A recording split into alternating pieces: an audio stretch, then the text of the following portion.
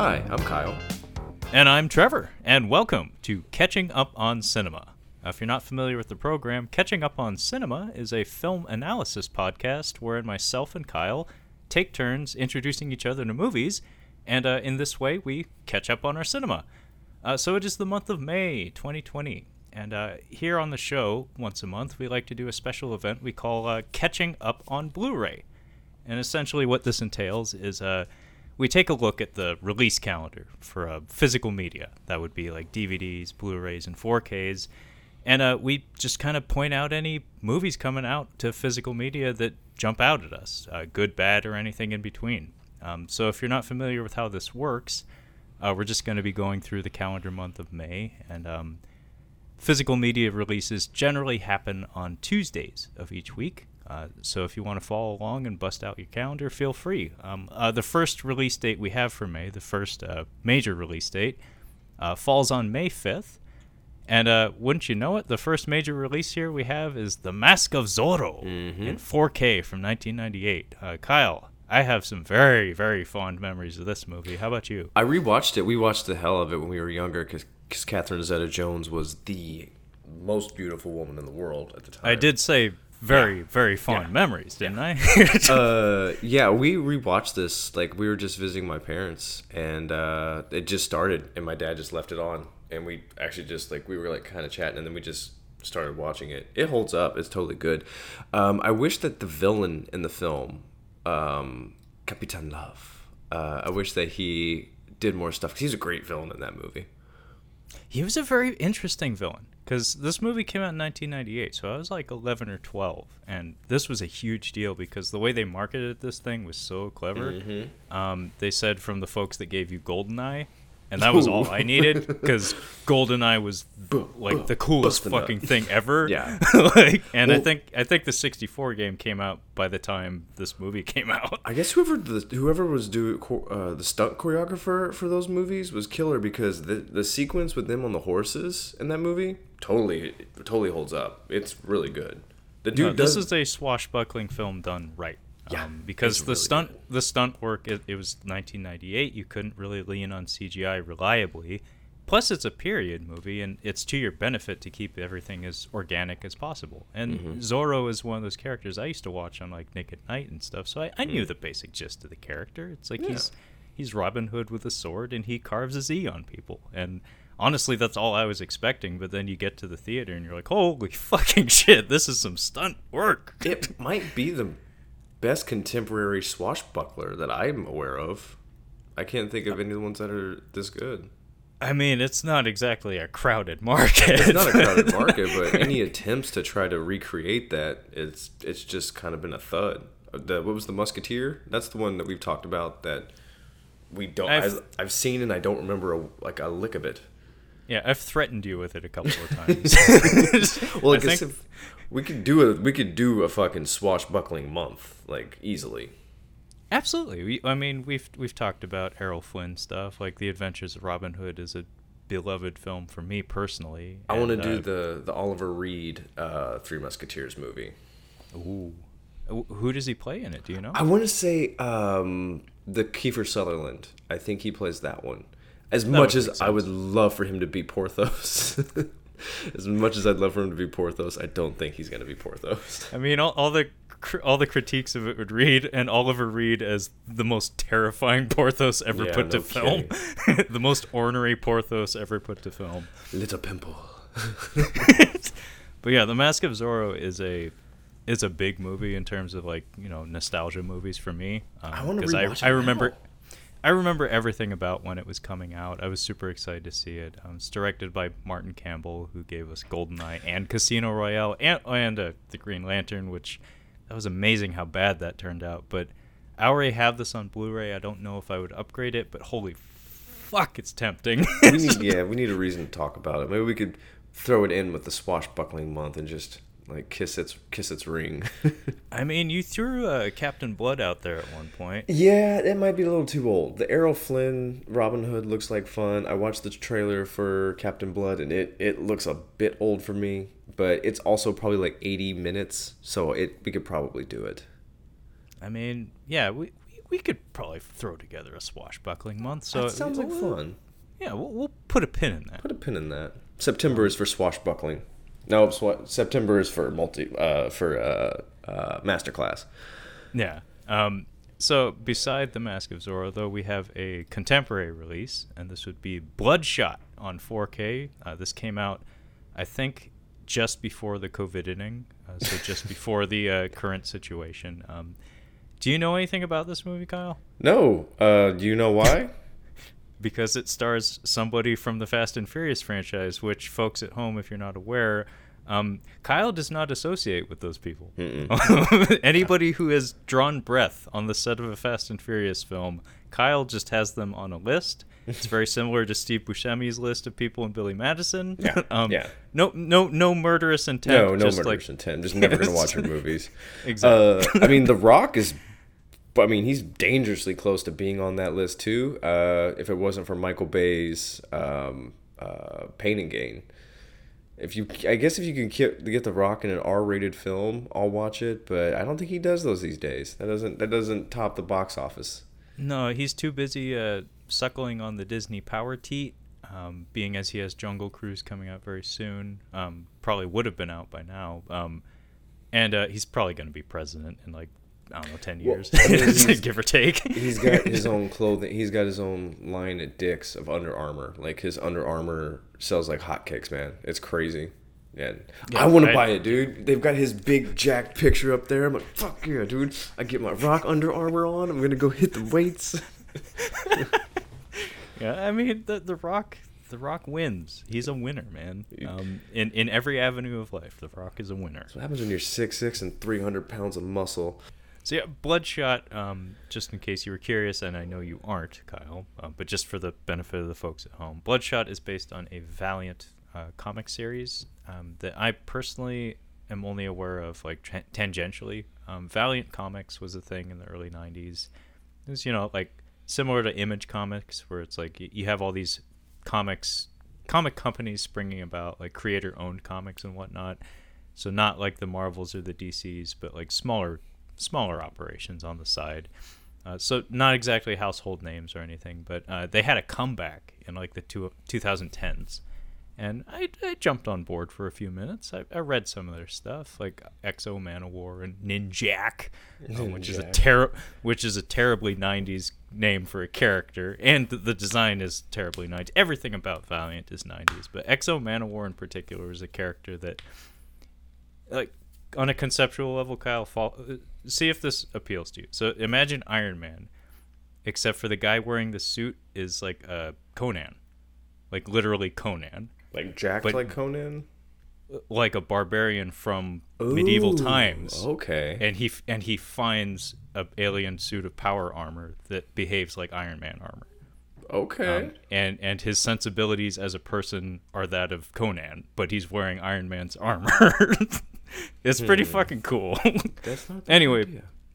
Bloodshot is part of, like, it takes place in the same universe, so like I think the idea is they're gonna try to make another cinematic universe or something. No, I heard this movie was not as bad as you would expect, but really? Yeah, actually, I heard it's a decent little action movie, and emphasis on little. Like it's not trying to be super big or like it's not punching above its weight, basically. Okay. It's something that I'll like rent from the Redbox, but I'm not about to pay good money to see it. That looks like something that you would rent from Redbox, and then it never makes it back to Redbox. Like it just stays there, and you move out one day, and you're like, Bloodshot, what the fuck? When did I rent that? Like, and then you have like late fees up the ass. Yeah. It's like, oh man, I just lost $25 to Vin Diesel. There's a comedian. There's a comedian talking about like Blockbuster, and he's like, yeah, we complain about not having Blockbuster anymore. I think you guys forgotten about the fucking penalty fees that they would charge you. And he's like, I got charged $74 for a movie I didn't return. He's like, I had to pay $74 for New Jack City. He's like, I have New Jack City on VHS for $74. He's like, I own that now. Well, I mean, at that point, you have to keep it. It's like it's like an albatross you wear around your neck. That's like just a reminder of like poor life decisions. Yeah. It's like, Yeah. why do you have New Jack City on VHS? You have like a 4K setup and everything. It's like, there's a story there. Yeah. Not ready to talk about just yet, but there's a story. Anyway, speaking of movies that maybe are worth checking out, the Redbox, The Lodge, Kyle, from 2019. Are you familiar with this one? No, I think I've heard about this one. I think somebody's talked about it. Our friend of the show, Brad at the Cinema Oh. Speak, he has done a review for this movie. It sounds intriguing. I had it entirely spoiled for me, which shows that's okay. where my particular interest level is. I don't exactly plan on seeing this, but you being a connoisseur of the horror and whatnot, it seems like something maybe you might want to check out. There's certainly worse horror movies out there. And continuing on that trend, though, we also, on May 5th, have the release of Gretel and Hansel, Which from 2020. I have a good hunch. This is one of those I have a hunch about. I watched the trailer for it, and I think this might be a nice little horror film. I might watch this tonight after Steph goes to sleep, honestly. I've been waiting for this to come out to rent, and I want to check it out. Well, I actually have not listened to Brad and the Cinema Speaks review of Gretel and Hansel. However, I know they did one.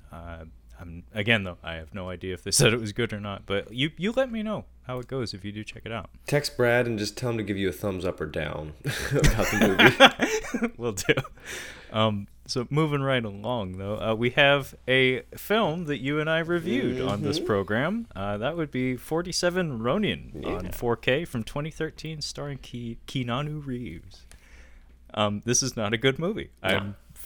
I'm not entirely sure why this is getting a 4K release now, because Keanu has a lot on his plate right now. He's guest starring in that Cyberpunk game, which is one of the biggest games to come out in recent years. It's a big fucking deal, and he did like a performance capture deal for it and everything. So he's in the game.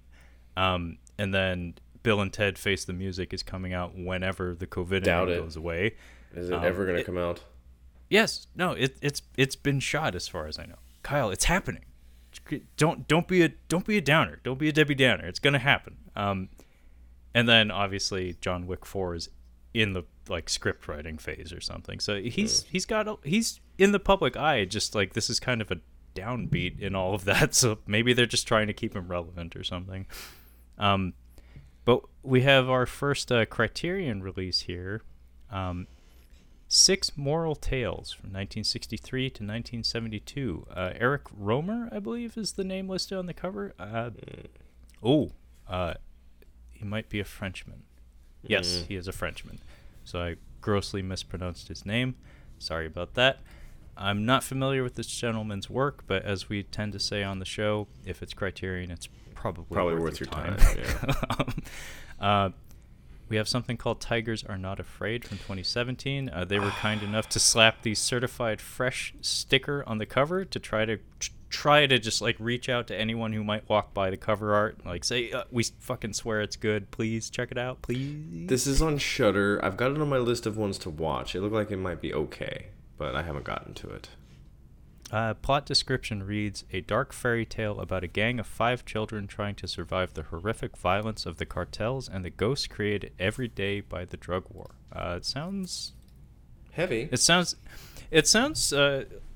I mean, I know nothing about this movie, but it kind of reminds me a little bit of like Candyman, where there's potential for the scariest parts of the movie to just be the other people in the movie rather than the monsters and the supernatural stuff. Because I always thought that was the most striking part of Candyman, was that tenement building seemed like hell in some ways. But then the Candyman shows up and it's like, oh, I mean, Tony Todd's a cool guy. Like, just like, look at his cool jacket. You know, that movie did nothing for me. I had to watch it for class, and maybe if I was younger and I'd watched it, it would have been a little scarier. But it's one of those movies that as a kid would have been terrifying, but as an adult, all you can see is the social commentary. So much so that it takes away from the film experience for me. I was going to say Us. That's the other one that was like, you had a cool idea for a movie, And then you did, I think, too much commentary. Like you did too much social. You tried to cram too much in, and it just didn't work for me. Oh, I wouldn't even say that much. I'd just say it didn't work for me, and then call it a day. Candyman, I feel like maybe the score was what did it, because it's a Philip Glass score, and he's known for his kind of like simple, repetitious electronic music. And I just remember a lot of like plinky plunky piano stuff and it being kind of hypnotic, but not in the good way, where it's like it makes you a little bit sleepy. So maybe that played into it. But moving right along, we have D-Day Normandy 1944 in 4K. I want to say that's probably a documentary. We have Arkansas from 2020. Striking cover art. It's a Lionsgate film, which means there's a very high probability that this is trash. Well, I can tell you real quick, Trevor, that it is trash. If you just take a look real quick at the very first name on the cover of this film, I'm going to tell you right now it's trash. So I can't quite make it out, but it's I want Liam to say Hemsworth. I was going to call him the lesser Hemsworth. Yeah, he's the less. I think he's the lessest Hemsworth, because at least the older brother was memorable in Underworld. No, the Westworld season 1. As one of those world things. The Westworld. This first season of Westworld, he was memorable. The folks at home, you ever seen Twins? Well, in Twins, you have Arnold and you have Danny DeVito. Arnold Schwarzenegger and Danny DeVito. They are twins. They are the titular twins. Danny DeVito is essentially the genetic leftovers of that pair. You may as well look at Liam Hemsworth as that. He's the Danny DeVito to Chris Hemsworth's Arnold Schwarzenegger. But moving on, we have something called I Still Believe. That looks awful. Yeah. I can't even look at the cover. I can't believe I said the whole title. I probably should have just skipped it. Nothing makes me more soft than when I see a white dude with an acoustic guitar. Oh, God, he's going to start singing. And Kyle, I need to hear your thoughts on this, because you're the Coen brothers fan between the two of us. Yeah. I'm somewhat familiar with their filmography, not enough to call myself a fan. I do like almost everything of theirs I've seen.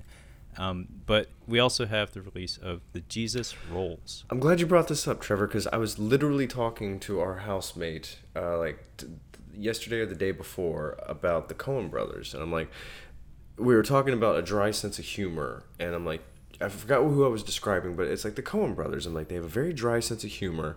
And their movies are not going to really reach you if you don't kind of share that sense of humor. Because I was talking about like No Country for Old Men, which is a dark film, but it also has a few moments of like really good humor in a movie that otherwise really shouldn't have it. And I was like, you should check out The Big Lebowski, because I really enjoyed The Big Lebowski. It's dry humor, but it's really funny. And then this popped in my head. I'm like, fucking Jesus Rolls. The character was probably my least favorite part of that movie. Like he comes and goes real quick, and he's a pervert, dude. Like, did we forget that he was a pedophile in the movie? Why would he need his own spin-off movie? I don't get it. What little I've heard about this movie, and I've heard very little, is that I think a chunk of the story is devoted to him being exonerated, like in regards to the pedophilia. No. But I think that the Coens are somewhat involved in the production. Obviously, they didn't direct it, but I think they may have helped out with the writing. John Turturro is obviously back. I don't know much about this other than the fact that when I first heard it announced, I thought it was a joke. But here it is. Big as life and twice as ugly. You know who could actually pull off a later in life sequel? I think the Coen brothers could do a Big Lebowski too. They never would, but having John Goodman and like Jeff Bridges come back and play those characters, I think they could get back into it. I would love to see John Goodman still being Walter. I mean, I for one would hope they don't. Yeah, I hope they don't. But if there's any plans to do it, you better fucking hurry up. Yeah, people are not getting younger. Yeah. But moving on here, we have a classic release, Brighton Rock from 1947. Does he look like Humphrey Bogart? It's Richard Attenborough, but he looks like Humphrey Bogart, or like kind of Orson Welles-ish. Yeah, you beat me to it. He's somewhere between Humphrey Bogart and Orson Welles, or maybe even a little bit of Cagney in there too. That's what I'm thinking of, Cagney. And this is not familiar to me, but just it's from 1947, and Richard Attenborough without a Santa Claus beard. Beside that, we have an Arrow release, White Fire from 1985. Arrow always put out interesting releases. This is not one that jumps out at me, although the cover art is somewhat interesting. And then beside that, though, we have one that has a familiar name for you. Alistair Sim. Yeah, An Inspector Calls from 1954. So somebody must have gobbled up the rights to a lot of his films, because in the past couple of months we've been seeing his name all over the place, and I'm pretty sure he'd been dead for a while. We have something called Exorcism at 60,000 Feet. Yeah, he was old in the 50s. I think he's been dead since Reagan. Exorcism at 60,000 Feet. Despite that cover art, apparently came out in 2019. That's kind of shocking. Oh no, Lance Henriksen then is in there. I mean, yeah. Lance, Nick Cage isn't above doing this now, so Lance Henriksen, yeah, done.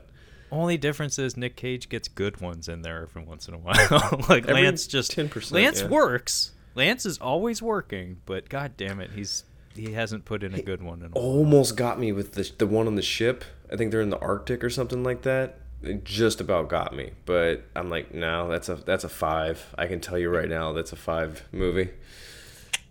But moving along, we have release of a Chinese film called Better Days. I do not recognize anyone involved in this, unfortunately. Probably means it's like an indie flick of some sort. We have After War Gundam X Collection number 2. So this would be the second half of a anime series that was never finished. So if you feel like buying that, good for you. Yeah. Moving along, what's the next thing that jumps out to you, Kyle?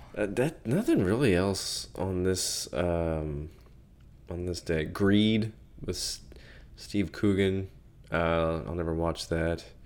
He's one of those guys, like he's funny when he pops up occasionally, but I've seen do a lot of stuff, and I don't really like him, but he's kind of funny. I don't know how else to describe him. Like he's consistently working for a really long time, and I have no interest in anything he's doing, but occasionally he makes me laugh. It might be that we're American and he means less to us, because I've seen clips of his what, is it a movie or a TV show where it's him and his buddy, and it's like a travel log. It's similar to like an Anthony Bourdain type situation. It's The Trip. It's the movie's called The Trip, and I think they made more than one of them too. They're awful. I tried watching it. There's a funny scene where they do their Michael Caine impressions, and it's really funny. And my buddy's like, I'm like, I want to watch that whole movie. He's like, don't watch the whole movie. It's awful. I'm like, okay, I'm going to watch the whole movie. And I should have listened because it's not good. Well, I, for one, will never forgive him for a movie that a very good friend of mine, who knows who he is, and he is listening, got us a premiere comp tickets to. So this was a premiere film event in Seattle. Wow. Hamlet 2. Oh, I know exactly what you're talking about. Hamlet 2. So I'm probably one of 5 people on the planet that saw that film in the theater. Yeah, that's not good. That is not good. There's a movie where he cheats on his wife who's hot. I don't remember what... He plays somebody's husband. I watched it with Steph. I don't remember what the movie was, but he's cheating on his wife. Steve Coogan does not strike me as the type of gentleman who should do that. Like, especially if your wife is objectively hot. Yeah. It's like, no, just stick with what you got, buddy. Maybe it was like Our Idiot Brother or something. I can't remember. I think that's what it was. Our Idiot Steve. I think it was Our Idiot Brother. Awesome. So let's move on to next week, because I don't really see anything else either. So May 12th is the next major release date in May, and it's a pretty big one, actually. First up, we have one that you have an opinion on, as you have seen this. So this would be Birds of Prey, parentheses, and the Fantabulous Emancipation of One Harley Quinn, close parentheses, in 4K, 2020. I judged it by the trailer, and I thought that's going to be stupid, because of the narration. And then I was like, you know what? Maybe I should give it a chance. And then somebody I trusted said, was like, you should give it a chance. It's not too bad. I'm like, okay. And I watched it, and it's fucking stupid. Sorry. It's not good. It's really, really bad. See, when I saw the trailers for this movie, I kind of made a decision in my head that I was like, if I end up being asked to go see this, I do have a girlfriend. Things happen. If I do get asked to, go see this in the theater or something, sure, I'll go. It doesn't look awful. From a visual standpoint, it looks garish and kind of disgusting, but that seems to be the point. That seems to be similar to like a Harmony Korine movie or like Me, where it's like it's kind of meant to be a little bit ugly.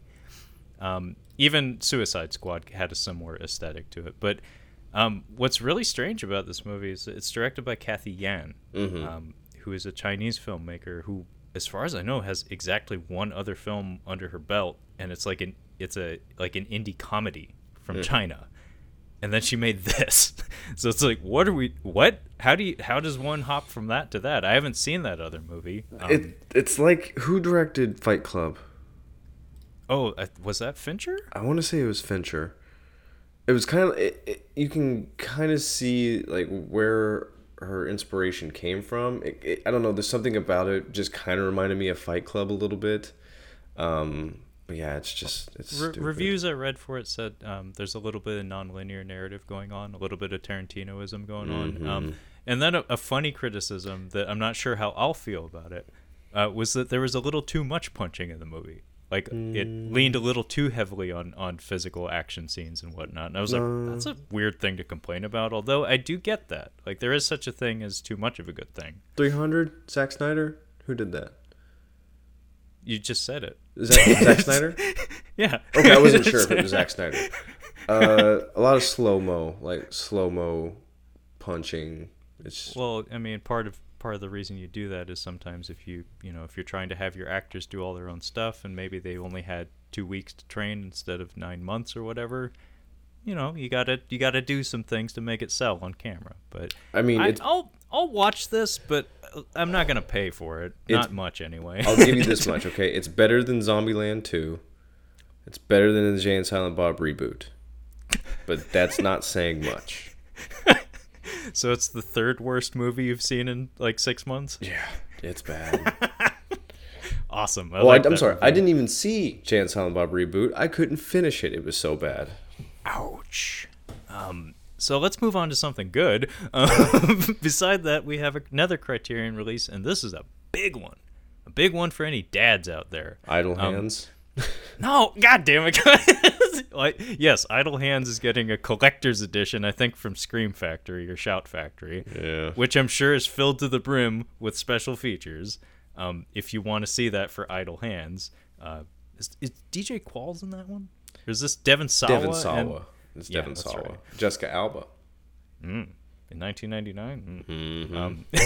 Mm-hmm. The one I was talking to, though, alluding to, was a Criterion release of The Great Escape from 1963. Have you seen this, Kyle? No, is that... Name a person from 1963, and there's a good chance they're in there. It's a pretty stacked cast. The fucking stunt guy with the car. He's dead. Steve McQueen. There we go, Steve McQueen. Yeah, Steve McQueen, James Garner, Richard Attenborough, Charles Bronson, Donald Pleasance. Yeah, this is a dad movie. Yeah, it doesn't with a capital D. I saw this when I was pretty young, at the insistence of my dad. And it's a great fucking movie. It's really good. Yeah, I'm very happy I got to see this when I was young, because as time goes on, it gets harder and harder to go backwards sometimes. And seeing this when I was young and didn't care about like how old a movie was or how it looked or how it felt, just made it very palatable. And yeah, it's great, Kyle. You should definitely check it out. Okay. But yeah, Idle Hands comes out as well the same day. Yeah. And then we have one that looked absolutely awful to me when I saw trailers for it. I kind of like did a spit take. I was like, really? That's what they're putting on film? Like, that's what they're putting in the theater? Okay, sure. The Call of the Wild on 4K from 2020. So this stars Harrison Ford and a CGI dog. A dog? CGI dog. It's like I don't think there's a I don't even know if there is a real dog in this movie. I don't know if the sets are real in this movie. I don't think so. I think Harrison Ford wanted to be warm the whole time they were filming, and they probably put him on a green screen set. He was like, "No, I'm not going outside. Call of the Wild." Yeah, this looked terrible. As far as I understand, it got mixed reviews. It's of course based on, I think, the Jack London book. He's one of those authors that's like when young men of a certain age usually get his stuff tossed in front of them at some point. I did not. I read Hatchet because that's what you did in the 90s. That's Gary Paulson. Yeah. But the one book of his I did read was Martin Eden, and that is a legit great book. I think anyway. My friend, I think he sent me Seawolf. I think that's Jack London. Sounds right. But yeah, other than Martin Eden, I don't think I've read any of his other stuff. But skipping on ahead here, though. Yeah, Jack London. I haven't gotten to it yet, but I will eventually. It's not very long. It's a pretty short novel.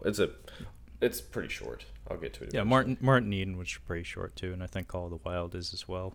I guess they weren't paying him by the page. But we have a movie that I've heard is absolute garbage, but maybe like good, bad garbage. So this could be like a if you have friends over kind of situation. Fantasy Island from 2020. We got close to watching it one night, not by my choice. I've heard it's trash, but like fun trash. I can see it being. I mean, Michael Pena's in it, and I'd heard he's bad in it. Like, oh really? Like not good, bad, just bad. Lazy bad. Because he can usually make like whatever stupid thing he's in fun. Kyle, he is standing in for Ricardo Montalban. Good fucking luck. I don't care if you're Michael Pena. Good luck filling that chest. Yeah. Good luck filling out that man chest. But Vivarium from 2019 gets a Blu-ray release that day as well. This is a movie that I was nudging you when we were doing our Stay the Fuck Inside month. Check it out if you haven't already. It's from April. Vivarium is apparently like a purgatory story. It's about Jesse Eisenberg and Imogen Poots, the gal from Green Room.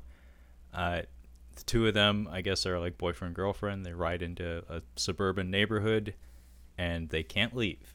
It's like endless identical blocks, and they're just trapped in this hellscape of suburbia. It sounded not amazing, but just an interesting concept. And we have a couple of 90s trash movies. And I think these are Sedaris Productions. Basically, I've brought him up on the show before. Andy Sedaris. I don't know if there are multiple Sedarises.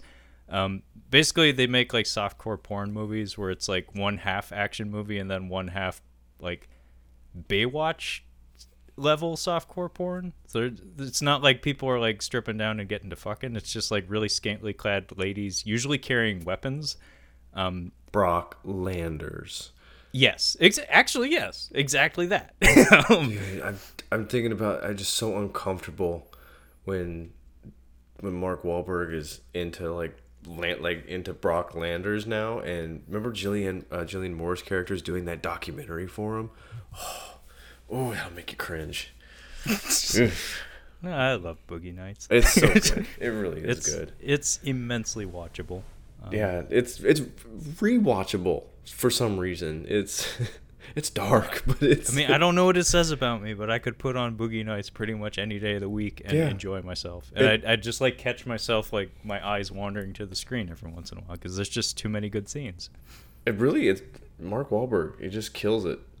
I think part of it is there's a lot of party scenes in that movie, and it has an infectious energy to it where it's like it feels like it would be fun to be in some of those rooms. Yeah. And yeah, it's a really interesting movie that takes a lot of twists and turns on an emotional level, but holy shit, it's engaging. PTA, man. PTA, he's the best. But moving along, what else we got here? We have a whole bunch of re-releases of older films that I'm gonna gloss over. Sorry, folks. We have the Kelvin Timeline Star Trek trilogy being released on 4K. So this would be the J.J. Abrams movies. and he didn't direct the third one. Who did? Justin Lin directed the third one. I don't remember a minute of that movie.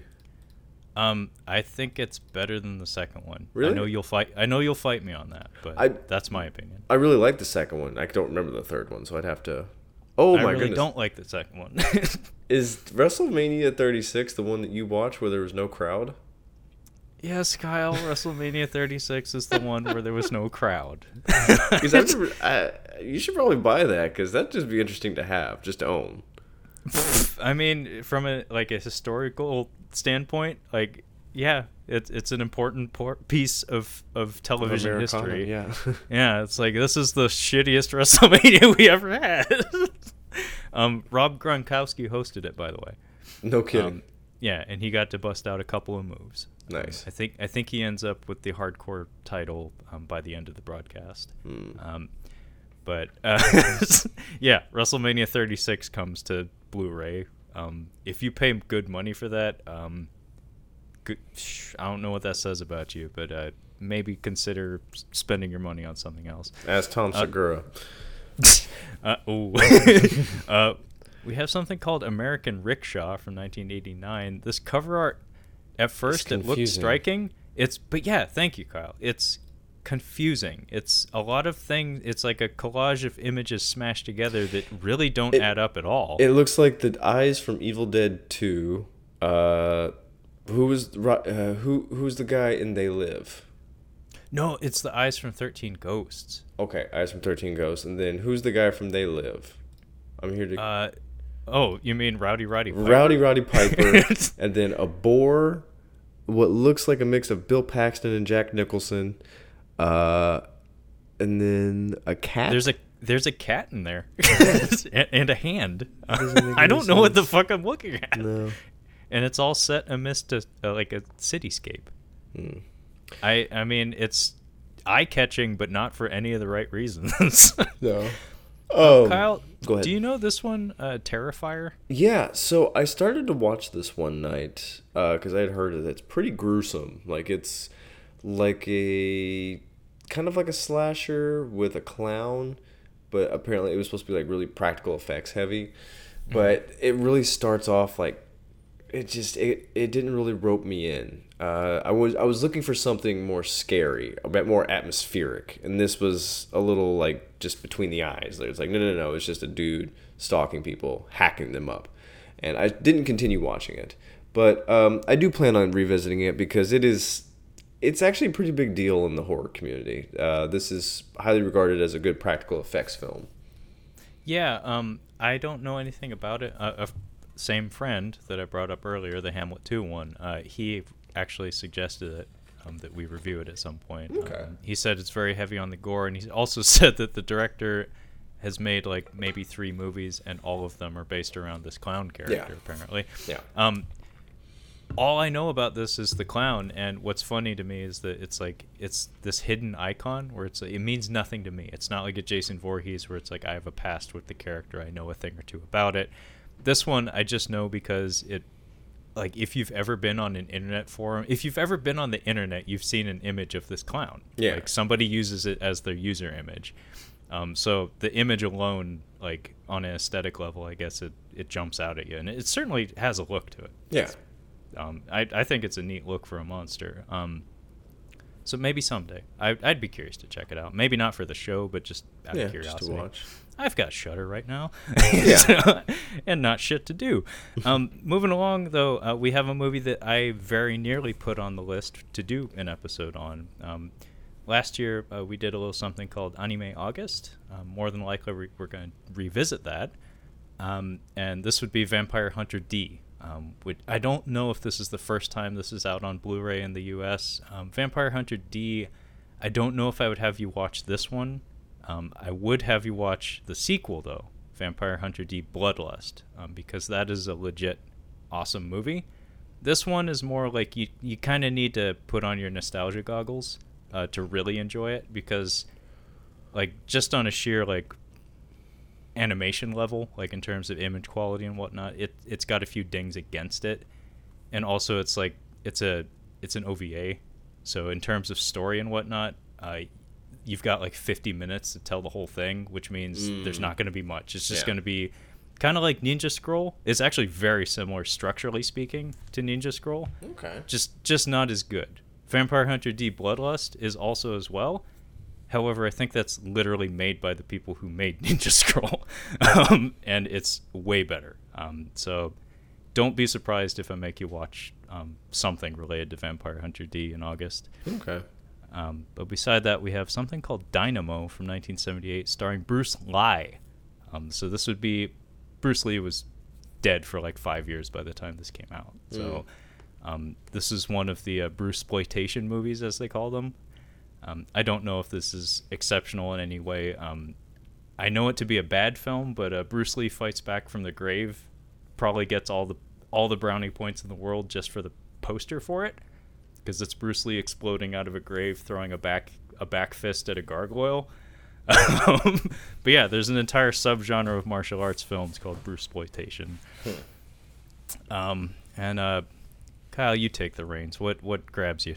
Anything? Well, no, not from this month. I mean, Lazy Susan, the cover art makes me think it's an important movie. No. But that could just be clever cover art making me think it's important. Simon Pegg's got a little film here called Lost Transmissions, and it looks like absolute trash. I don't know why he's doing serious movies. Don't do that. Wow, is that Alexandra Daddario? I don't. The girl. It is. It is. And Tao Okamoto's in there as well. But yeah, anytime I see that, anytime I see that Blu-ray logo where you can tell they skimped on paying the royalty fee to the Sony Corporation, I get a little bit worried. Yeah, you should. I will point out that Redcon 1, they didn't even pay the rights for any Blu-ray logo. No. So it's questionable if this is even going to get a physical release. I will point this out just because it's, I think, a UK action movie. It's like a military action movie involving zombies. Martin Ford is this gigantic British bodybuilder that's starred opposite Scott Adkins in a couple of movies. He has a small role in here. I've seen a couple of promotions here and there on some websites that I frequent. I don't know if it's going to be any good. I suspect no. No. But I just figured I'd name drop it. So we can move on from that mess, though. So let's move on to the next week. This would be May 19th, and this is apparently Tom Cruise Day. This entire day belongs to Tom Cruise because we have 4K re-releases of Top Gun, War of the Worlds, and Days of Thunder. I have not seen Days of Thunder, however, both Top Gun and War of the Worlds are very good movies. I haven't seen Top Gun. I wouldn't mind watching it one night when Steph and I are drinking, like just red wine or something. I'd like to visit Perfect. it. I think that'd be the perfect time to watch it. I'm going to go back and watch all the movies that Scary Movie made fun of, I think. The Others is on my list because I want to see that. It looks like a good atmospheric, like ghost house kind of thing. This War of the Worlds is fucking fantastic. I like the original and I like this remake. They're both really good. But I rewatched Signs, and that's one of the Scary Movie movies that they made fun of, and it fucking rocks still. It's still so good. Days of Thunder, race car movies just don't do anything for me. A while back there was that who played the corporal in, not corporal, but the fucking Nazi that they did the movie about in Inglourious Bastards, that little weaselly bitch. I know what you're talking about. You're talking about Driven. Rush. Rush. We're going too fast. We're going too fast. Chris, I can't stop. Chris. No, you're right. It's Rush. Rush. Chris Hemsworth and Daniel Bruhl. Thank you, Daniel Bruhl. That's the closest I've gotten to watching a car movie, but I can't do the racing movies. It's like it's more boring than a sports drama to me. Like because it's already a sport that I don't care for, so a movie about it just doesn't really appeal to me. I'll say this much. I'm right there with you. Cars mean very little to me, and car movies really don't appeal to me. I actually enjoyed Ford versus Ferrari, though. I've heard mixed things about it. Is it worth my time? I think so. Okay. I think James Mangold is a very talented director. I think What there's else enough. has he done? He did Logan. Ooh, I liked Logan. And The Wolverine, and I can't think of anything else, but I know him to be a good director. Put it this way, he's doing the next Indiana Jones. So somebody thinks very highly of him. Okay. Very highly. Wait, did you just say the next Indiana Jones? I did.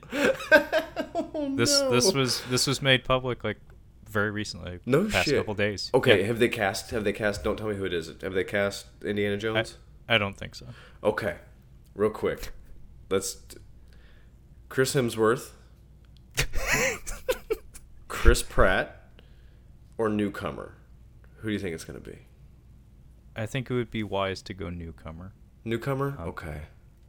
Yeah, the other two, it's like they've got enough, man. They've got more than enough. Yeah, but I don't think we give a fuck at this point. Like we're not making Star Wars for the Star Wars fans and the new fans. If we're redoing Indiana Jones, we're bringing it back.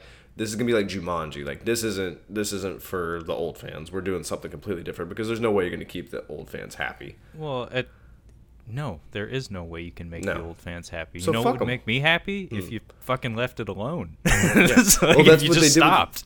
That's what they did with the third Star Wars, the most recent Star Wars movie. They're like, fuck you, old Star Wars fans. We don't care. We're making something new, and I think it's the most fun one of the sequels. It's stupid, but I think it was the most fun. I disagree wholeheartedly. That's fine.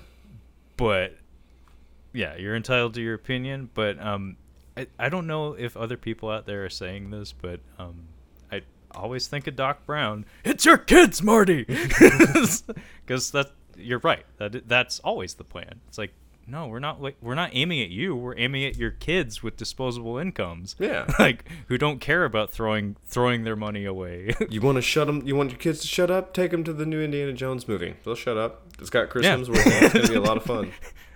I mean, to quote The Simpsons, "Go ahead, throw your vote away." But what I was going to say about racing movies, though, is that I feel like I have a similar relationship to racing movies as I do baseball movies. Oh fuck, baseball movies. No, wait. What I mean by that is that I don't care very much about baseball. My dad and my brother certainly do. They love baseball. Really?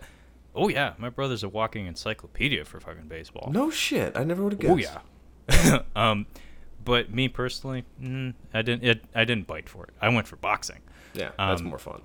Nobody else cares about boxing. So I get to have long conversations with myself about boxing. Yeah, MMA kind of stole it from you, didn't it? Very much so. Anyway, what I mean by that though is I like movies about racing. I like movies about baseball. I don't care so much about the act of playing baseball though. So what I mean by that is something like Moneyball appeals to me more than something like I'm trying to think of an example. Moneyball's unique though in that it's like not. Bull Durham is a very good movie for sure. I enjoy it. I think that's a universally appealing movie in some ways. But I mean, there are movies about. It's hard to do movies about baseball because baseball is already boring. So it's hard. Like A League of Their Own is fun. It's like just a fun movie. 42, is that the Jackie Robinson movie? Yeah, That's like a historical like an historical film. So it's not really as exciting. Well, it's more. What I mean by that is I like stories that take place in that world, but I don't necessarily need a player centric story. Yeah, so Moneyball is not a player centric story. It's different. Yeah. Like A League of Their Own kind of comes at it from enough angles where it's like you can just have fun with it. Yeah, It's it's like fun. it's not. Yeah. So I like stuff like that, and same goes for like something like Ford versus Ferrari, where it's like the act of driving the car isn't as important to me as the stuff that goes into getting the car on the road and stuff.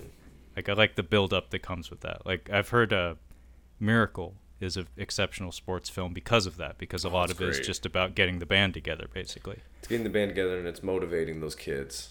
Kids. Exactly. So that's what I'm talking about. It's that kind of story as opposed to a big game story, kind of. Man. Although Miracle is exactly. Dude, that. you should watch the last 5 minutes of that match. You can find it on YouTube somewhere. I want to say that was directed by the same fellow who did Warrior. Oh, I'm talking about like the actual match. Oh, the actual game. The actual match. Oh, I'm sure it's amazing. Fuck, that's great. Excuse me. Just the whole story is just fucking. It's just a really good story. I'm sorry. Well, getting back to the release calendar, Yeah. We have the Blues Brothers on 4K, so that would be from 1980. Never seen it.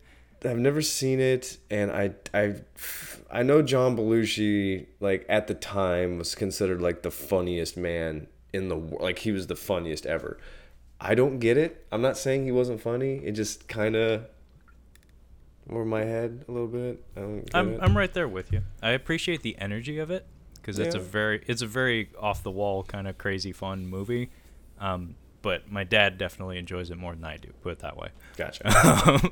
It could be a generational thing. Maybe you had to have been there, but it's a fun, energetic movie for sure. It's just it doesn't resonate with me, I guess, as much as it does. Do you think the older folks, kids today, would think that Liar Liar or fucking Ace Ventura would be funny? Because those were hilarious when we were kids. I don't know if it would translate as well. Like, he's just fucking moving his eyebrows a lot and talking with his ass. I mean, we live in the era of the jump cut, Kyle. Like, no amount of rubber face can match the power of a quick cut. That's true. All gas, no brakes. Perfect. There's a kid who has his own YouTube thing.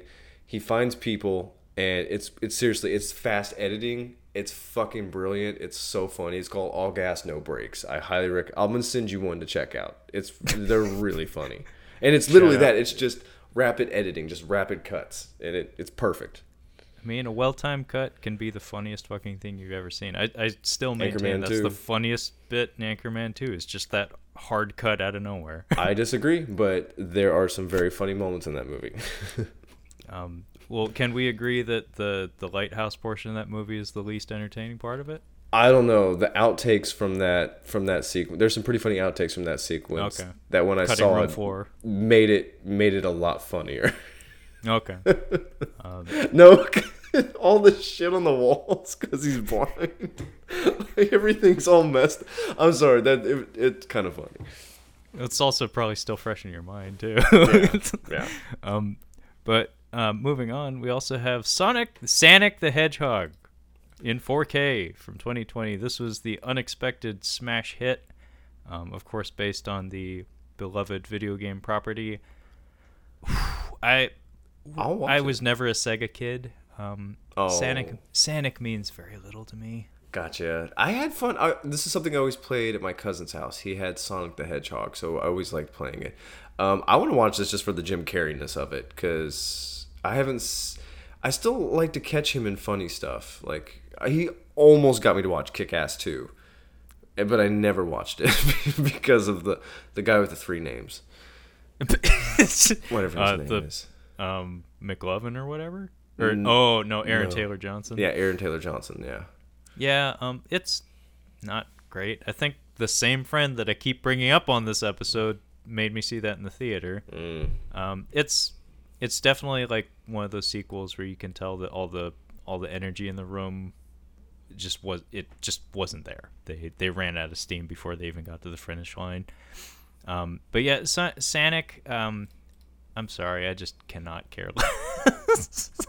I have no emotional attachment to the character or the property. Although I did hear that just seeing the production logo, the Sega production logo, is a bit of like a nostalgia bomb for some people, because like they do the Marvel thing where they have a whole bunch of like flashes of other Sega properties embedded in the logo, and it got people's like gears turning, being like, oh man, are we gonna get a Golden Axe movie? Are we gonna get a Streets of Rage movie? Are we gonna get a Vector Man movie? It's like, no, probably not. But apparently Sonic made all the money, so really? Maybe. Who knows? It's not like I've heard it's a good movie by any means, but it made a lot of money, and sometimes that's all you need to do. But Onward on 4K from Disney and Pixar. This is also coming out. I saw the trailer for this, and I kind of like scratched my head. I was like, I'm getting a low effort vibe here, guys. I could be wrong. Like, it could be a perfectly fine movie, but just something about it, I was like, really? Dude, Really? they just have to be animated. They just have to be animated like this, and it'll make money. That's all you have to do. Yeah, I mean, there's certain like principles in animation, like pushing and pulling and squeezing and like deforming characters in a certain fashion, that it's led to the situation where we have a lot of really similar looking character designs across unrelated All properties these and whatnot. movies, yeah. Which I think is part of why so many people like leaned really hard into the Spider-Verse, because I saw that movie actually a couple months ago, and it is very good. I understand where all the enthusiasm comes from, because that is a legit amazing, like on a technical level, that is a beautiful fucking movie, and it looks visually distinctive from anything else that has ever existed, which is that's a big claim to fame, because like you said, we're kind of in a situation where everything looks kind of same right now. There's like 1,000 of these fucking Disney Pixar movies that look like this. I don't know the difference. I just look, I'm like, oh yeah, it's a movie with those things. Like, well, it's the Marvel disease where all the characters, like, you can tell that the art departments are talking to each other, because like a lot of the costume designs and stuff, they look cohesive, as opposed to like, oh, that was made by Tim Burton, and oh, that was made by Christopher Nolan, and they look totally different from each other. It's like, no, they all look like they kind of came from the same hand, distractingly so. But yeah, Onward I have zero enthusiasm for. Sorry. But we have Justice League Dark: Apocalypse, spelt Apocalypse War, spelt in the DC Comics way. So this is a DC animated film. I've said it before on the show, those movies tend to be kind of just middle of the road in terms of entertainment value, and especially in terms of animation quality. They're never brilliant to look at, which, you know, that's kind of the point, is they crank them out like crazy. They don't spend too much money on them, so the over-under is probably fantastic. They're Blumhousing us with their Warner Brothers animated pictures. The Way Back, starring Ben Affleck. Have you heard of this guy? Fucking movies can we have called The Way Back? There's The Way Back, The Way Back, The Way Back. I'm like, Jesus Christ. No, I haven't heard anything about this. It's a basketball movie with Ben Affleck, so it's a hard pass for me. Oh, speaking of Miracle and Warrior, same director, Gavin O'Connor.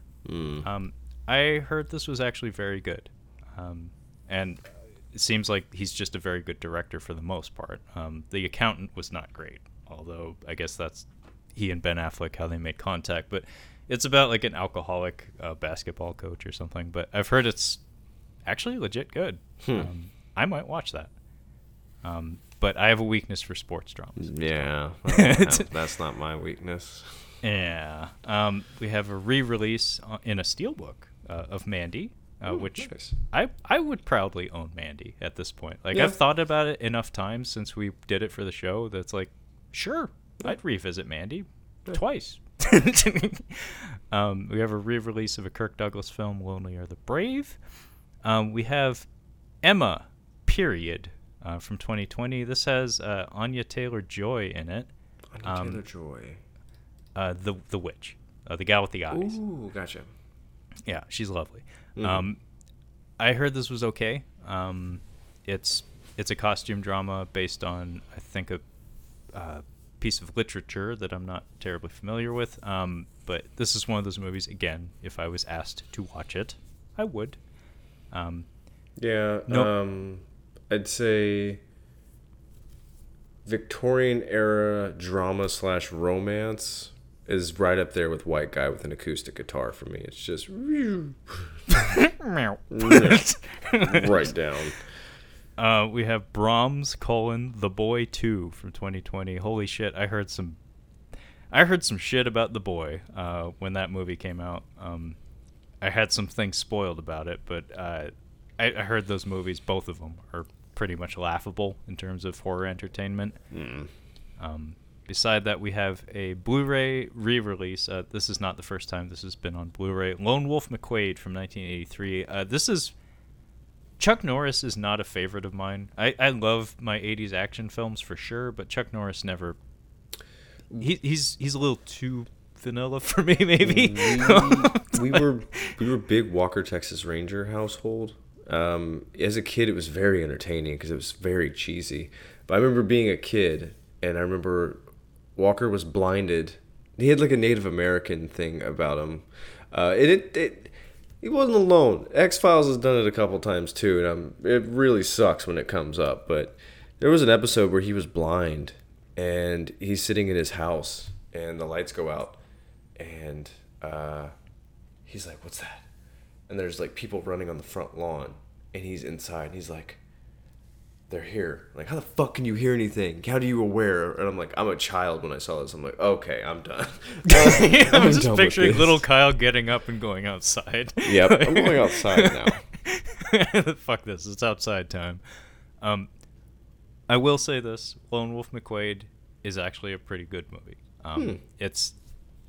Look at who's on the cover. You have David Carradine and Chuck Norris facing off in a martial arts fight at the end of a modern-day Western.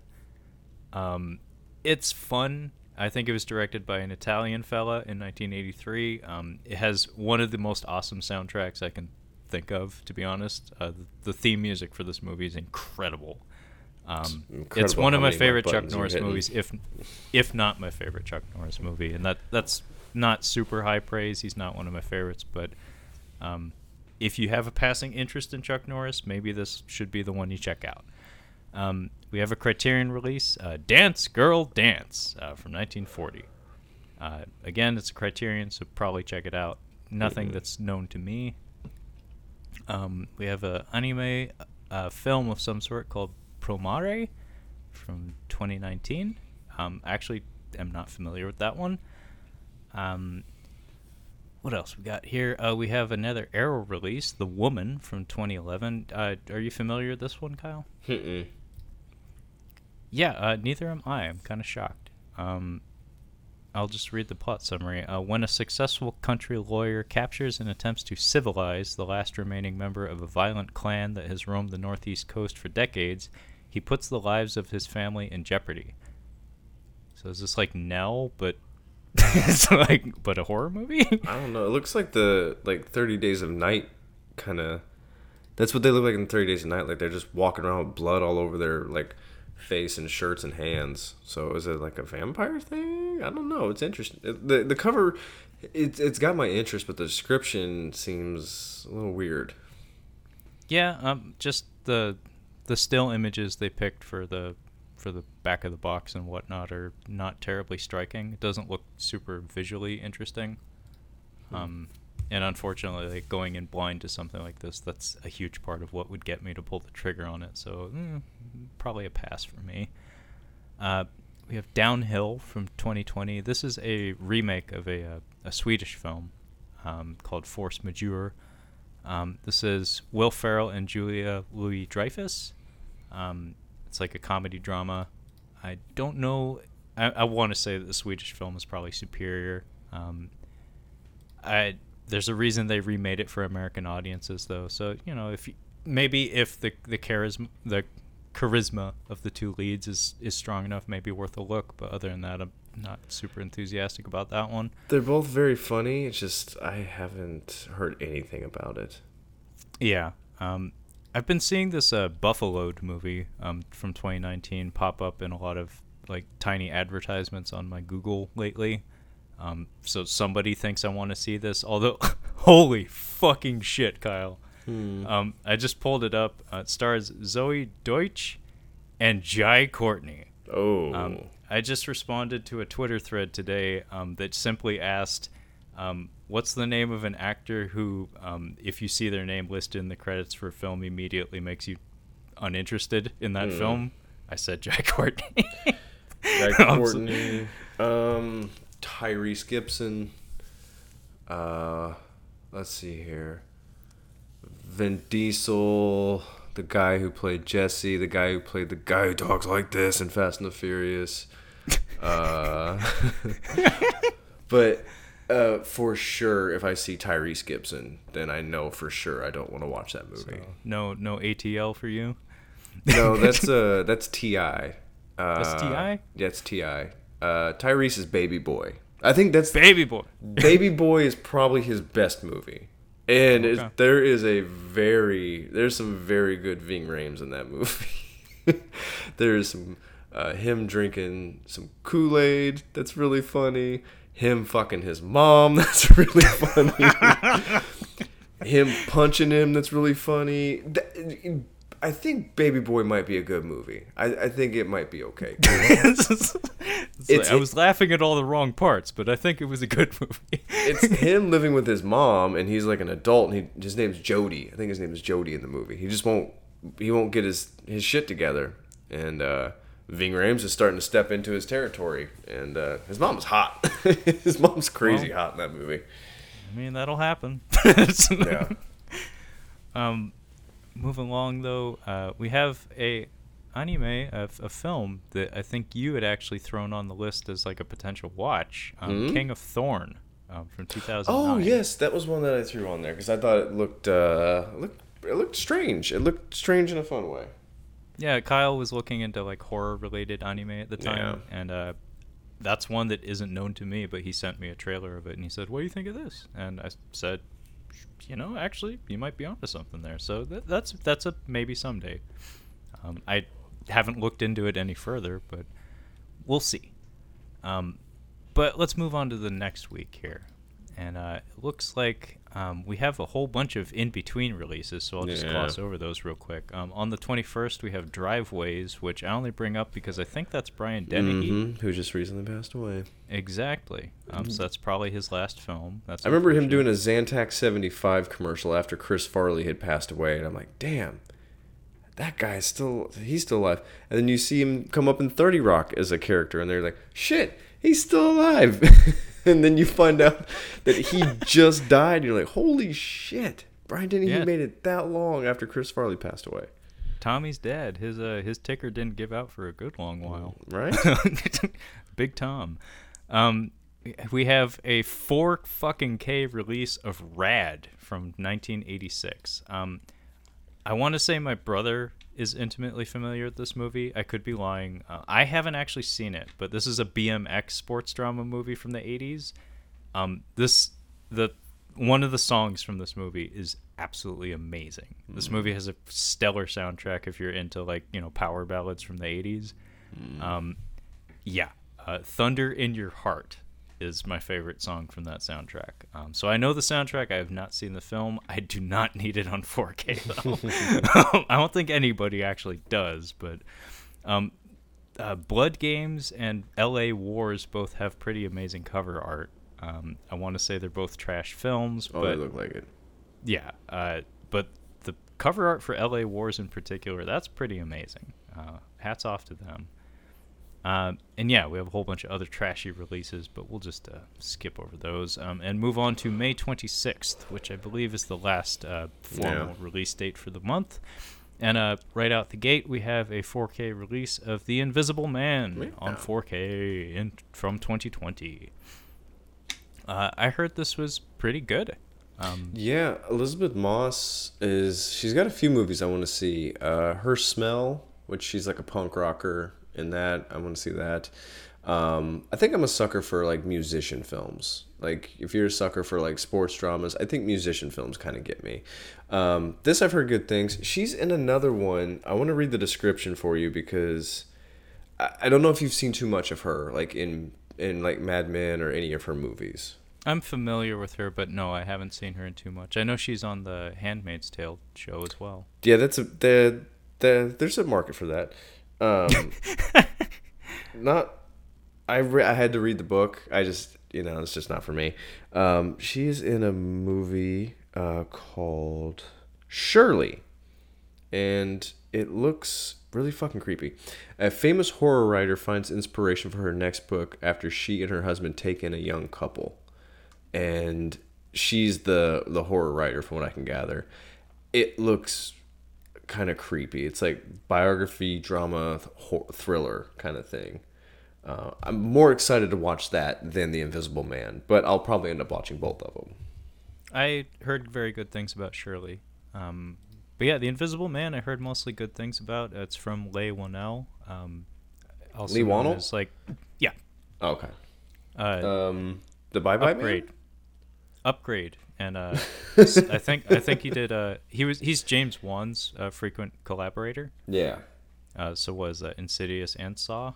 Yeah, that's what I was thinking of. But I think Upgrade may have been his directorial debut, so this would be his follow-up. Yeah, I heard it's a handsome movie in a lot of ways. She knocks it out the park, and it's a pretty solid thriller. Oh, she's so great. I would watch it for sure. People piss me off because I mean she's not, I guess, not conventionally attractive, but she's actually very. I think she's pretty. But I tried to get one of my friends to watch Mad Men. She's like, "It's got that ugly girl in it." I'm like, "Dude, are you kidding me?" Whoa, I'm like, whoa! After I'm watching the show and I love her character, I'm like, "Man, you're a fucking piece of shit, dude." Well, also if you just look at the cast list for Mad Men, it's like there's a lot of beautiful women in this TV show. Yeah, Like- Dawn sleeps with like most of them. her included. Like Yeah, she's like, not. this is not even just women. Like this is a handsome fucking cast. Yeah. It's like across the board, men and women. Yeah. Weird. Yeah, she's got a few movies that I need to see. I mean, I've never had that problem, Kyle. I don't think I've ever objected to watching a movie because I thought someone was too ugly like, to look. I've Yeah. objected to watching things because someone was too attractive, distractingly so. oh, okay. Marvelous Miss Maisel. I was like, I can't watch this woman. She's too. She's very distracting. Yeah. I know it's supposed to be funny, but goddamn, no. Alex. Oh, I can't think of her last name. Borns. I can't. Lois from Borstein? Borstein. Yeah, she's really great in that show. I'm sure she fucking is, Kyle. I didn't hear a goddamn word she said. Can we move over to the next movie? I'm sorry. I am gonna watch The Invisible Man. I'm not gonna buy it, but I'm gonna watch it. Same here. The fucking Deer Hunter. This is like considered one of the greatest films of all time. This is one of the most boring films of all time. Well, but- I want to say because of Memorial Day, maybe May is like Dad Month or something. Mm-hmm. Because this movie means a lot to a certain generation. Yeah. You and I, not so much, No. but folks like my dad and people of his age range, Well, it's a you're- big fucking deal. Well, your pops was he in Vietnam? Absolutely. Yeah. So have you asked him where this one ranks as far as the Vietnam films go? Because I'm sorry, I sat through this thing and I was mad afterwards. I'm like, I wasted like 3 hours of my time on the Deer Hunter. I don't know how he would rank it, but I always remember him giving it praise, because he always said that like you're very deep into the film before they even get to be in country. Like you get to breathe and live with these people a long time before you even get to see them set foot in Vietnam. See, that's the worst part. That's what I'm saying. Like, there's no good part of the movie. Like, it's boring. It's boring. Then they go to Vietnam, and that sequence of it is kind of heavy, but it's still not that heavy. But then again, yeah, I wasn't in Vietnam. Well, it doesn't you also- resonate with me. I think, like I said, I think context is very important because this came out, I just looked it up, 1978. That's 3 years removed from us pulling out, like, officially, completely. The only Vietnam War movie that came out during our time over there was the fucking Green Berets, a John Wayne movie. When did Apocalypse Now come out? The wounds were very, very, very. What's that? When did Apocalypse Now come out? I want to say it was the 80s, Okay. early 80s. And Platoon, I think, was 87. No, really? So 1978, the wounds were very fresh. So I want to say historical context is very important to the impact of this movie. 1979 was Apocalypse Now. Okay. So 1977 was when it was being filmed. Oh, yeah, maybe even earlier. Yeah. 1976, I think. But I'm sorry, real quick. Meryl Streep is in this for like a sneeze. Like, she's barely in it. She is fucking gorgeous. Like, I've only seen like older contemporary. Not that she's unattractive, but like she's a very pretty woman. But like young Meryl Streep, whew. Yeah, no, she's still looking pretty good. You're in She-Devil. Yeah, young Meryl Streep. She works. She's Stone Cold Fox. Pulling back the lens a little bit, though, I've always thought it was really fascinating the path of this director, Michael Cimino. That he did this, and he like got all sorts of critical acclaim and whatnot, all sorts of awards, and then not too long after, he had what was it, Heaven's Gate or whatever. It's long been heralded as like this, like the biggest flop in Hollywood history, basically.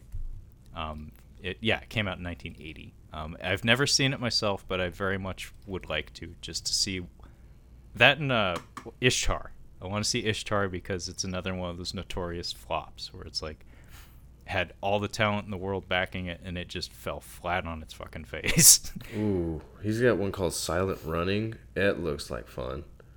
Bruce Dern, like a sci-fi kind of deal going on. Ooh, he's in a spaceship. Ooh. Oh, it looks like Short Circuit kind of thing. But so let's move on from that. We have a Scream Factory Collector's Edition release of Escape from L.A., which is massively inferior to Escape from New York, which is already not one of my favorite movies, but it's good enough. I like some of the like low-budget tricks they do in Escape from New York. It's a very clever movie. Smoke and it's mirrors. Very economical. Oh yeah, I love that the like the wireframe computer screen effect that they do when they're first entering New York. They couldn't afford to like build actual miniatures, so they just put like glow in the dark tape on some like just cardboard buildings basically to simulate a computer wireframe effect. There's something so charming about like the CGI from the 80s and like the stop motion. Like I always think of like what Arnold one, Total Recall, and like Blade Runner. Like you can tell that it's CGI, but I don't know what it is about it. It's not CGI. It's optical effects. Optical effects. And they have a glow to them. Mm-hmm. It's so awesome. Like you can't really. I mean, you can replicate it in a computer. It's just nobody's bothered to try. But like, it's like artwork. My favorite example is if you look at any spaceship, the exhaust of a spaceship in any like movie from the 1970s through even the early 90s, that glow that comes from the exhaust port, it's like, oh, it just makes me jizz my pants. Like even though I remember my dad telling me about the first time he saw Superman the movie in the theater, just the way the opening titles were done in that movie, for him that was mind-blowing. Just like, oh my god, the titles are flying at me, bro. It's like, yeah, optical effects are an art form unto themselves, and I love them. Man, I wonder if we could get the Blade Runner 2049 soundtrack onto the original Blade Runner. If someone could splice that together. I mean, it's something to throw out there. If we had a big enough platform, I'd for sure say, like, hey, somebody awesome. Make this shit happen. That would be awesome. I'd really like to see that. But actually, this has been on my mind because I remember seeing this when I was young. Stacy Keach, I remember, is the bad guy, and he pulls that like hologram trick on them. I don't know. You think this is the real Quaid? Yeah. It is.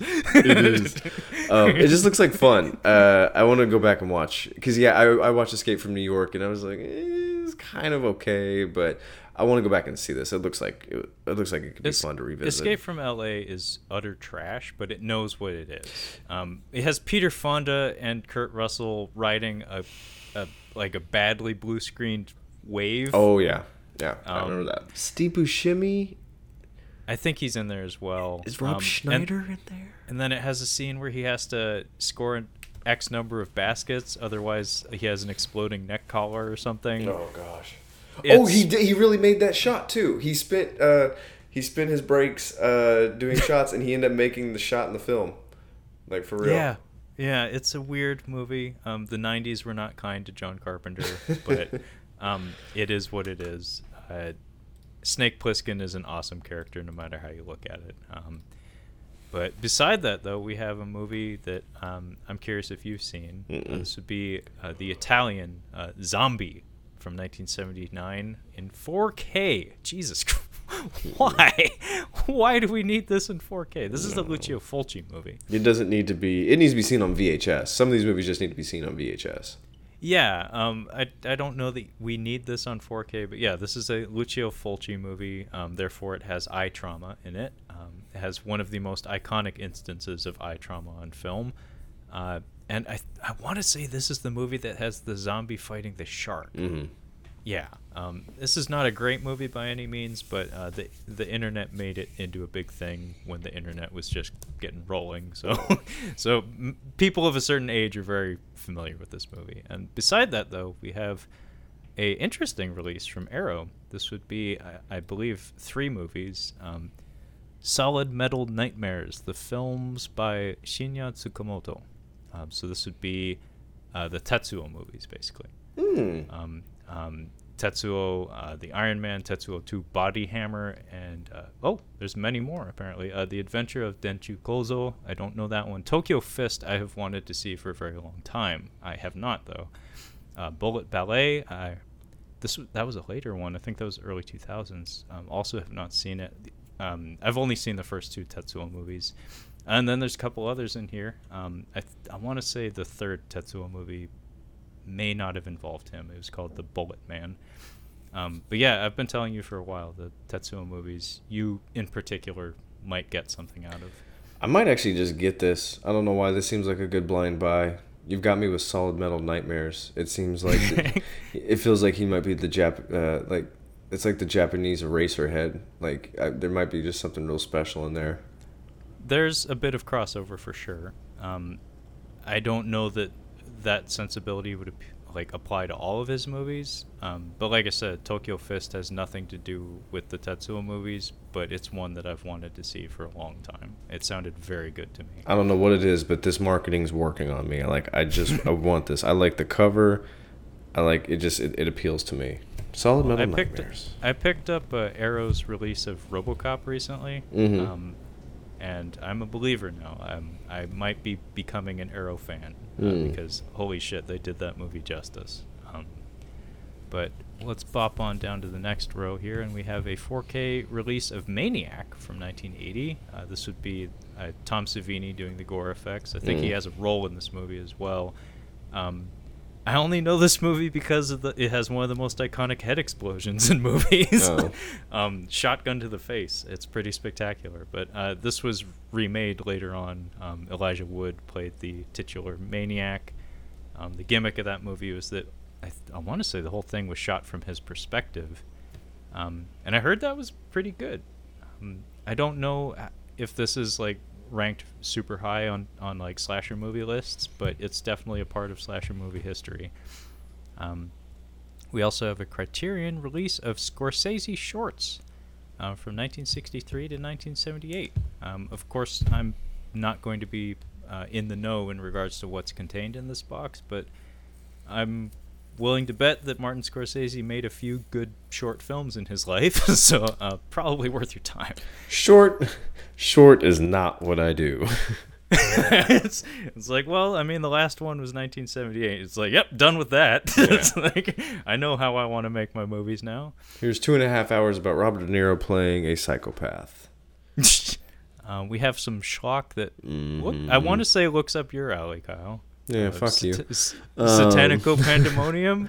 This looks too schlocky for me. This looks like Italian trash. Okay. I mean, you're not wrong. Yeah. We have another movie that we have done on the show before. This would be Before the Devil Knows You're Dead from 2007. Great movie. Yeah, this is a Shout Select release. Shout Factory generally puts out stellar releases, so yeah, I would count that among them. Who was this director again? Was it De Palma or... Oh, I wouldn't think so. I can't remember. Sidney Lumet. Sidney Lumet, that's who it was. It was one of those older guys. Now, coming up here, I don't know if you want to talk about Ator the Fighting Eagle. No, they're Barbarian movies in the early 80s were a dime a dozen. Thank you very much, Conan the Barbarian. Husbands. Now, there's the podcast we listen to, Peter Falk and John Cassavetes has come up quite a bit, and I'm guessing this is a film they're referring to. I have no idea what this movie is, but it has my attention because of that.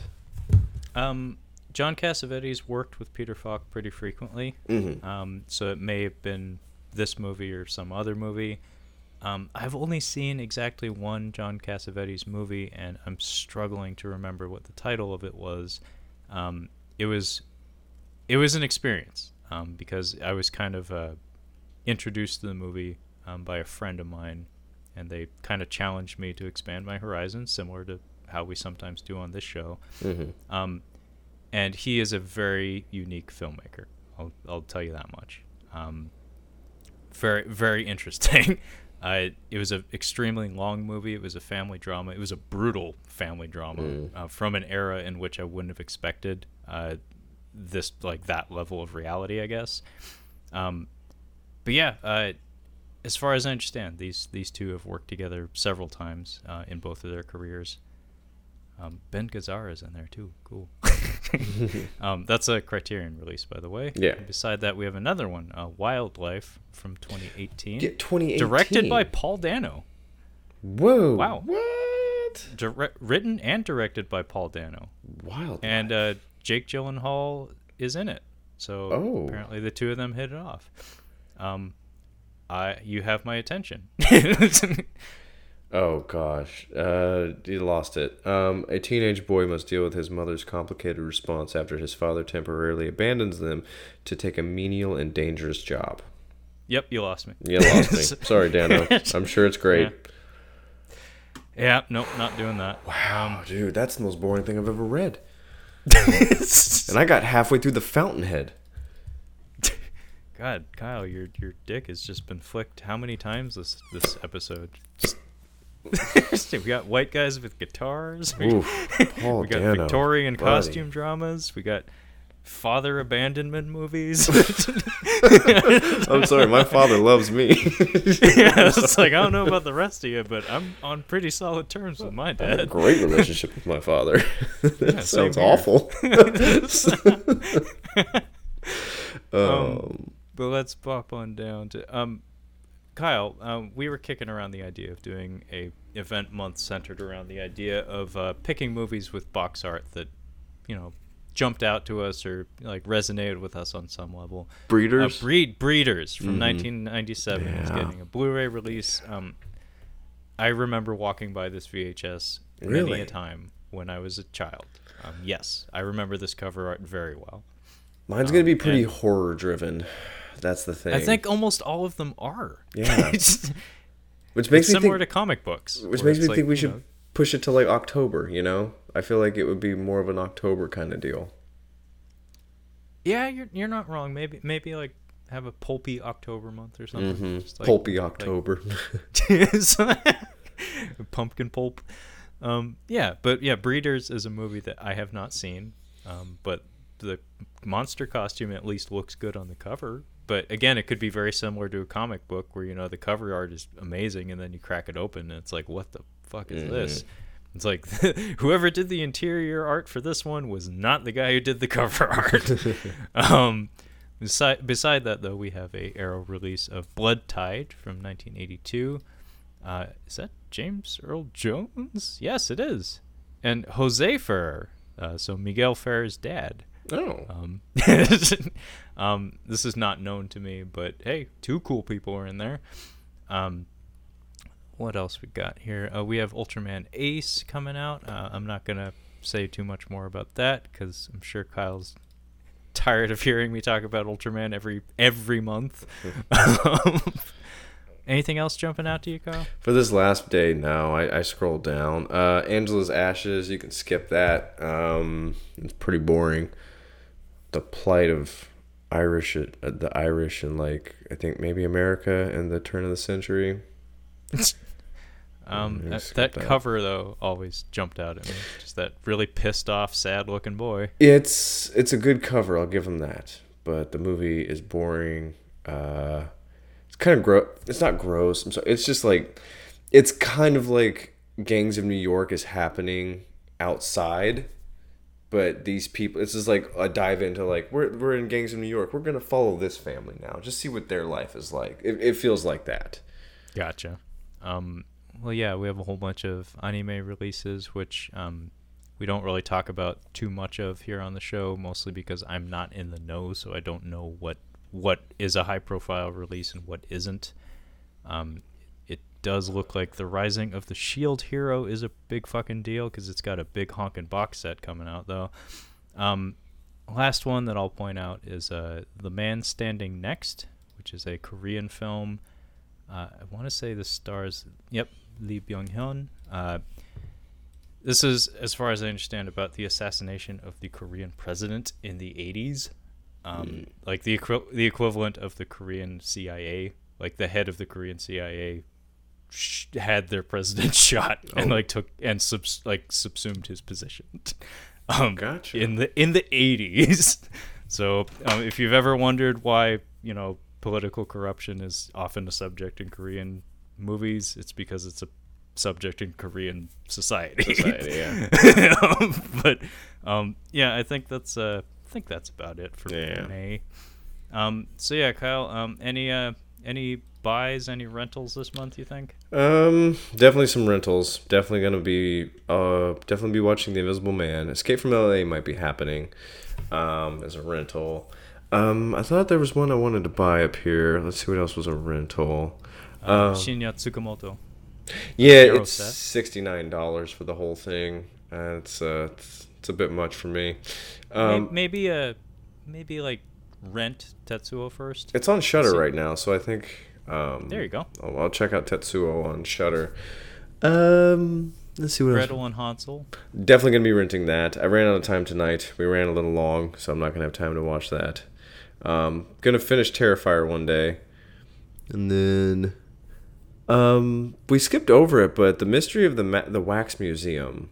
I feel like the House of Wax was kind of along the lines of a remake of this. This is from like 1933. I'm guessing it's a horror movie, but it's one that it's pretty old, but it might be kind of fun because it looks creepy. I want to say it was probably a later version of a similar title. I want to say there was a Vincent Price one later than the 30s that my dad always liked. I mean, I'm looking at some of the shots from this, and if it's in color, it actually looks like it could be kind of fun. Click on it and look at the color palette real quick. Oh, wow. Right? Yeah. It has a little bit of a greenish, yeah. Yeah, it's kind of cool looking. Right? I'm trying to remember. It has a little bit of a Road to Perdition vibe to it. You know what I mean? Yeah. In terms of color palette. Yeah, that's interesting. I'm going to look this up on Prime. Well, for me, I'm definitely going to rewatch The Mask of Zorro. I don't know that I need to rebuy it, but it's on my mind, and I love that movie. I think it's great. The Great Escape is tempting. That is a great fucking movie, and I do have fond memories of it. I might rent Birds of Prey pretty soon, depending on the... Yeah, go for that, dude. Yeah, if Terrifier's on Shudder, I might watch that. It's on Netflix right now. I don't think it's on Shudder. Gotcha.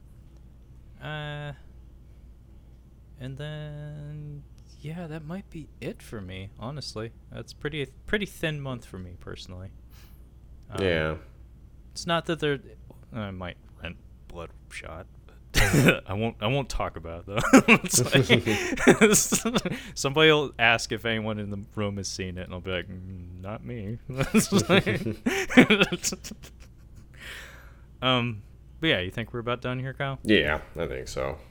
Okay. Well, that being said, thank you so much for joining us as we caught up on Blu-rays for the month of May 2020. Yeah. And yeah, we'll catch you next time.